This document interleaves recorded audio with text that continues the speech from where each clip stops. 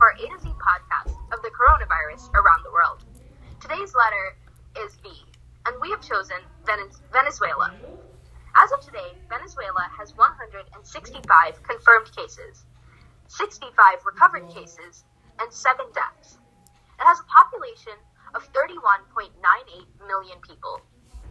Venezuela is located near Colombia, and its economy is a market-based mixed economy based largely on the petroleum and manufacturing sectors, and has been in a state of total economic collapse since the mid-2010s.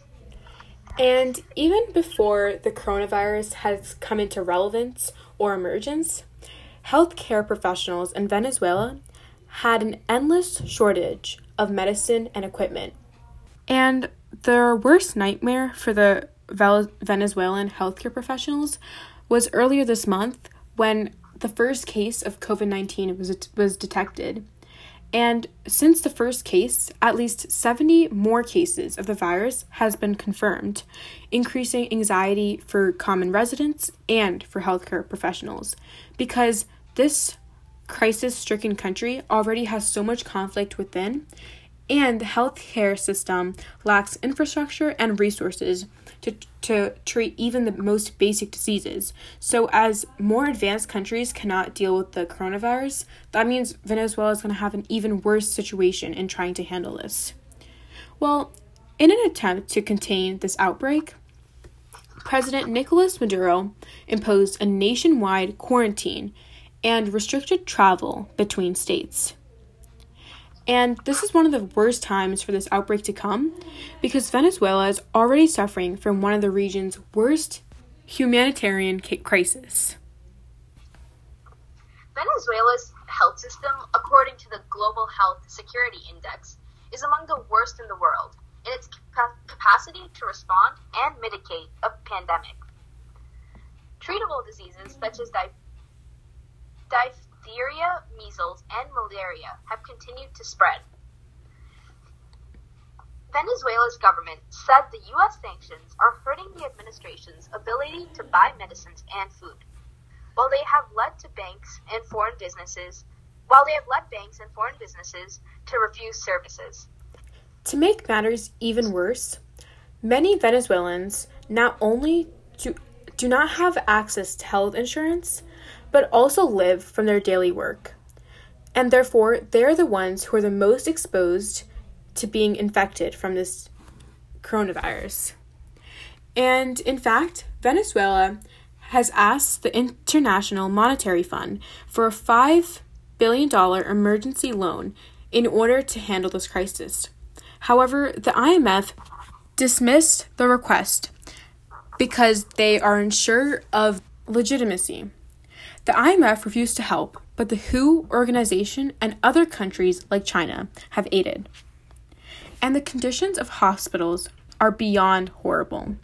There is no air conditioning, there's no proper resources, there isn't proper technology such as X-ray machines, and some hospitals don't even have running water, which is a basic necessity in order to be safe.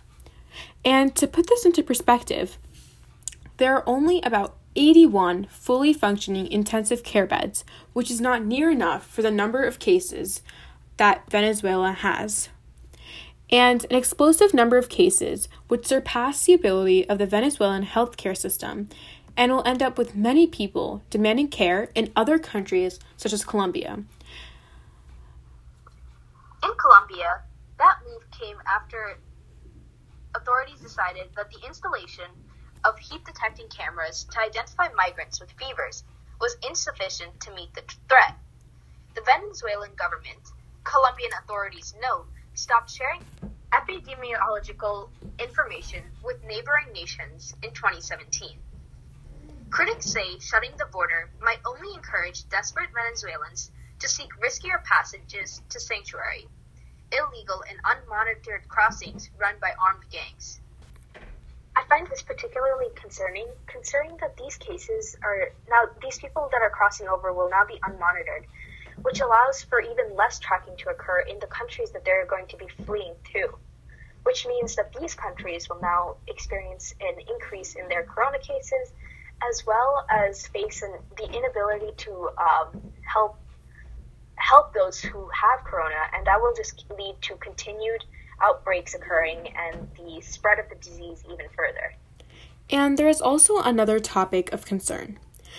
It is agreeable that every country has a crisis of their own because of the coronavirus pandemic and is struggling in finding an effective way to treat all of its patients and make sure all of its citizens are safe.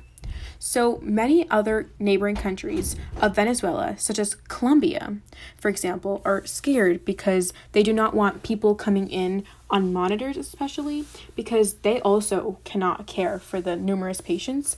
And many people in these Latin America countries go to different places all the time, and they don't want this happening because they do not have the proper care to assist more people, let alone treat the people in their own country. And another issue that Venezuelans face with right now is that the majority of the people have a low income and cannot afford much. And so, as of right now, they can't even afford the basic necessities, like we mentioned before, like hand sanitizer and masks. And we've seen in other countries that people have been willing to step in and provide these things either through donations or making stuff and handing them out. So hopefully Venezuelans will step up to the challenges as well and look to help their community members. And not only can they not afford it currently, but without being able to do the work that they were getting paid for, they will now have even less money and they will now have even less of an ability to purchase the things they need to ensure that they and their families can remain safe in the midst of this corona outbreak. Yeah, I agree. So many people in Venezuela are below the poverty line, so they cannot afford much. And with the inflation of prices, it's making it even harder to get these basic necessities to ensure that their health is safe.